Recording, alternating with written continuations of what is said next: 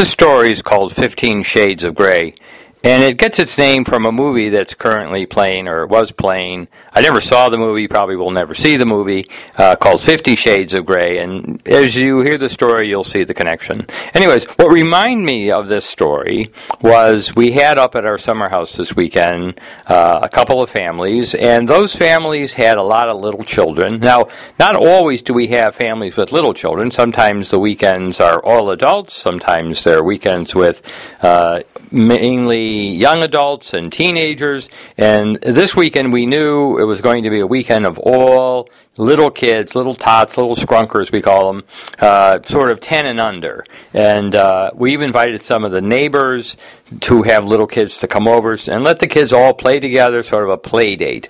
And what reminded me of this story was the contrast between how those kids played this weekend with the dog and with Legos and card games, and how my brothers and sisters and I used to play when we were sort of 15 and under in age, and how we used to spend our afternoons having fun. Well, so here's the story. The second part of the thing that reminded me about this story was that once everybody had a Sunday afternoon had gone home, Karen and I decided to work on repairing some of the outdoor lawn furniture. We bought some special bungee cord rope, things like that, and we were, cutting and sewing this rope around these chairs.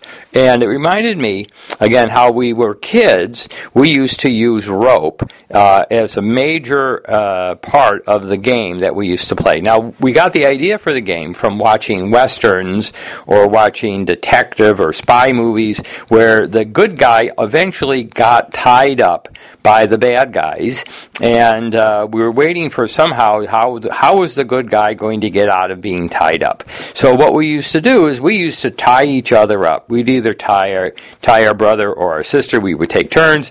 We would tie them either to a chair, or we would tie them to a pole, or we would tie two brothers, together, or brother and sis together. We tie them back to back. We tie their legs. We tie their hands. We tie them around and around and around.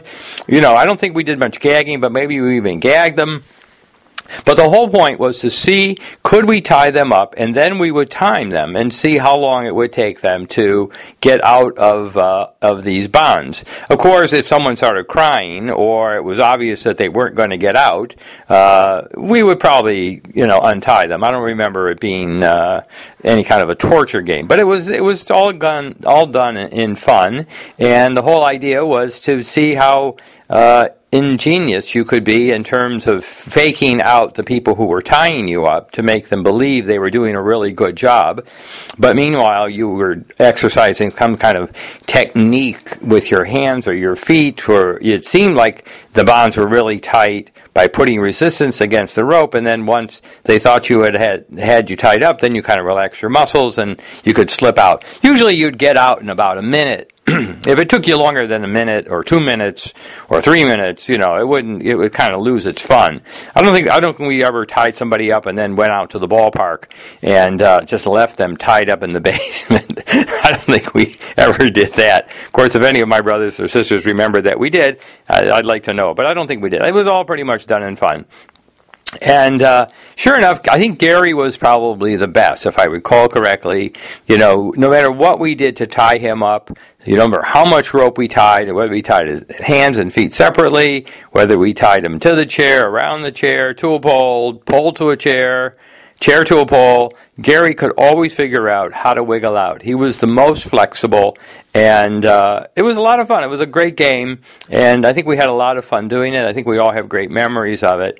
Anyways, I call it 15 Shades of Grey, and I'm sure it brings a smile to the face of my brothers and sisters. Anyways, that's the message. That's the story. Take care. Have a great day. Bye.